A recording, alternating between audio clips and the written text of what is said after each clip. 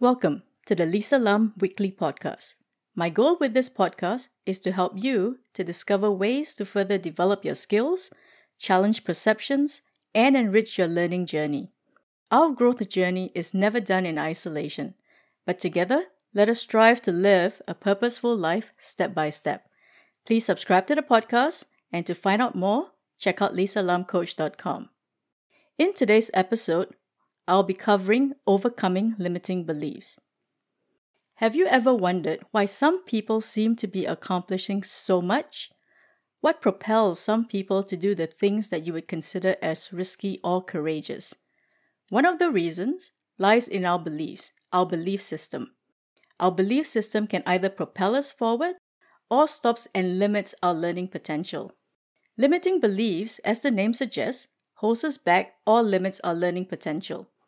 Do you have a desire to challenge and to overcome the barriers that are holding you back? In this episode, I will be sharing how you can start the process of overcoming your limiting beliefs. Our belief system will either propel us to a learning and growing mindset or prevents and stops you from moving forward, hence the term limiting beliefs. Our belief system is developed over time based on knowledge and experience. Depending on whether the experiences were positive or negative, our belief system will either propel us to do more or limit us in order to prevent risk or hurt. Limiting beliefs starts out from mistakes or small setbacks. In order for us not to experience any further disappointment, we will naturally move away from an activity or action that has caused us harm. Now, over time, these beliefs shape the way we think and perceive the people and situations around us. I've held many long-term limiting beliefs, one of which was that I had no drawing talents whatsoever. This was further reinforced by the fact that the only subject in school that I've ever failed was art. Just to keep things in perspective, I still draw people as sticks. When I played Pictionary, it is a miracle how anyone could possibly guess what I am drawing. Let's just say it is not a pretty sight. Anyway, a couple of years ago, as part of my theme of the year, which was overcoming limiting belief, I decided that maybe I should think about challenging that particular limiting belief. Now, the goal is not to be a Picasso, but to see if I could overcome this limiting belief and what the possibilities would be. I decided to try a few experiments on myself. Instead of drawing, what if I looked at alternatives, such as painting or even hand lettering, to try out different variations of drawing? So what did I do? I signed up for a sip and paint session, which claimed that even people who could not draw or have never painted could end up painting. Now, of course, the sip part of the paint was the motivation. It was exciting as the session started, and after 3 hours of full concentration, mostly fun, the outcome of that, in my eyes, was a pretty good copy of the subject. Now that was the start of my painting journey. It is obviously nowhere near the original painting, but it was mine. It was a symbol of overcoming my limiting belief. I might not be able to draw, but I could certainly paint. To be more accurate, I could follow instructions, and the outcome was surprising. Through my experience, I learned 5 simple things. Number 1, painting, and in most cases any skill, is a learned skill. You will need to learn techniques and processes and of course put in the practice hours. So therefore, any skill will take time to learn, and the initial learning curve will be steep.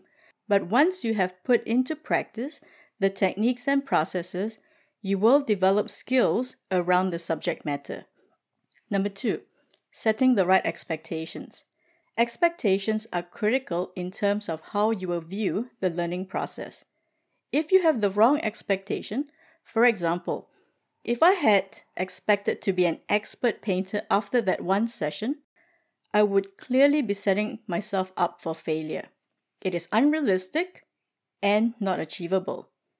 When you set the right expectation and appropriate milestones, you are then able to embark on learning anything with the right perspective. Let's take my painting as an example.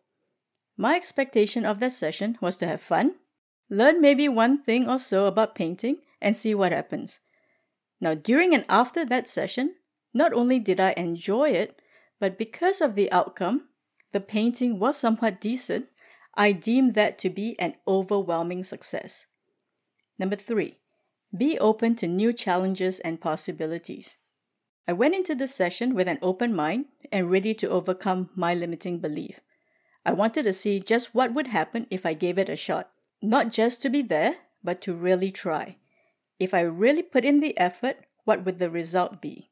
I believe that you too would be pleasantly surprised with what you can achieve if you gave it a go. Number 4, you do need to put the effort in. There is no point paying lip service to wanting to overcome limiting belief if you're not willing to put in the effort. As they say, practice makes permanence. Number 5, a sense of accomplishment. It is rather amazing how from a blank canvas, the end result is a beautiful painting. That painting will always be a symbol for me to keep on challenging my limiting beliefs. Realistically, there are limitations to what my skills are, but it's not about being perfect or the best. It is about being and doing the best that I can. Not for other people, but for me. It is not about letting fear of failure dictate my choices, but to allow failure to teach me what possibilities are still ahead of me. I would like to challenge you to think about one limiting belief that you would like to overcome. It could be anything. In fact, the next time you hear yourself saying, "Oh, I can't do that," stop and ask yourself, why can't I do that? What is stopping me from doing it? What limiting beliefs am I entertaining? Then start the process of challenging that limiting belief through 3 simple steps. Number 1, identify the limiting belief. Be specific. Once you're able to identify it, you are then able to tackle it. Number 2, identify the potential rewards or benefits. Ask yourself, what am I missing out because of this limiting belief? Is the benefit or reward more powerful than the limiting belief? Number 3, identify and execute small, simple steps. What small, simple steps can I take to overcome this limiting belief? Start small and simple. Don't be overly ambitious or have unrealistic goals.